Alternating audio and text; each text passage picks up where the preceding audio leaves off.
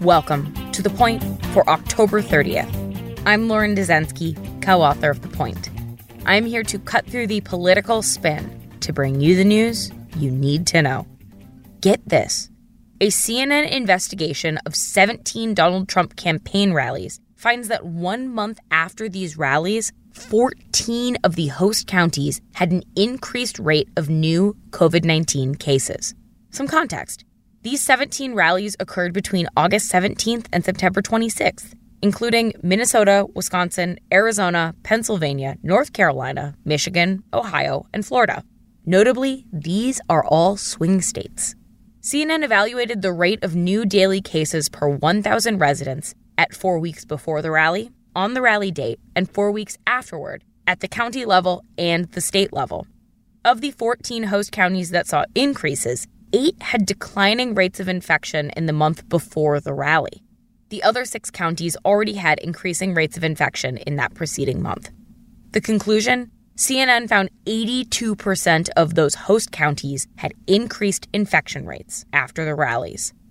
CNN's analysis also found that in 10 counties that hosted these rallies, the new rates of infection were growing faster than the overall rate for the rest of the state. It's not hard to square this data with the Trump administration and campaign's questionable record with mask wearing and overall seriousness about this virus. This week, Trump downplayed the fall surge in coronavirus cases during a huge rally in Tampa, where few supporters wore masks and there was no social distancing. Trump on Thursday also mocked Biden for following CDC guidelines and made fun of Biden's events, where attendees were separated by circles, as well as Biden's drive-in rallies, where voters were asked to stay by their cars to ensure proper distancing. So let's get to the point. Trump has consistently downplayed this dangerous, contagious virus. Now we have the data to show that many of the counties that hosted Trump's campaign rallies saw spikes in coronavirus cases after the fact. And that is the point for October 30th, 2020. Thank you for listening.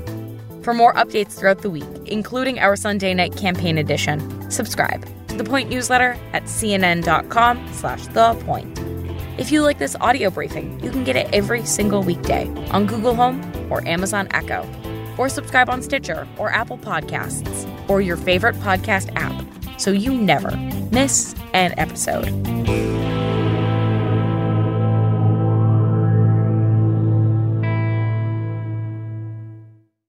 When you work next level. And when you play next level. And when it's time to sleep, Sleep Number smart beds are designed to embrace your uniqueness, providing you with high-quality sleep every night.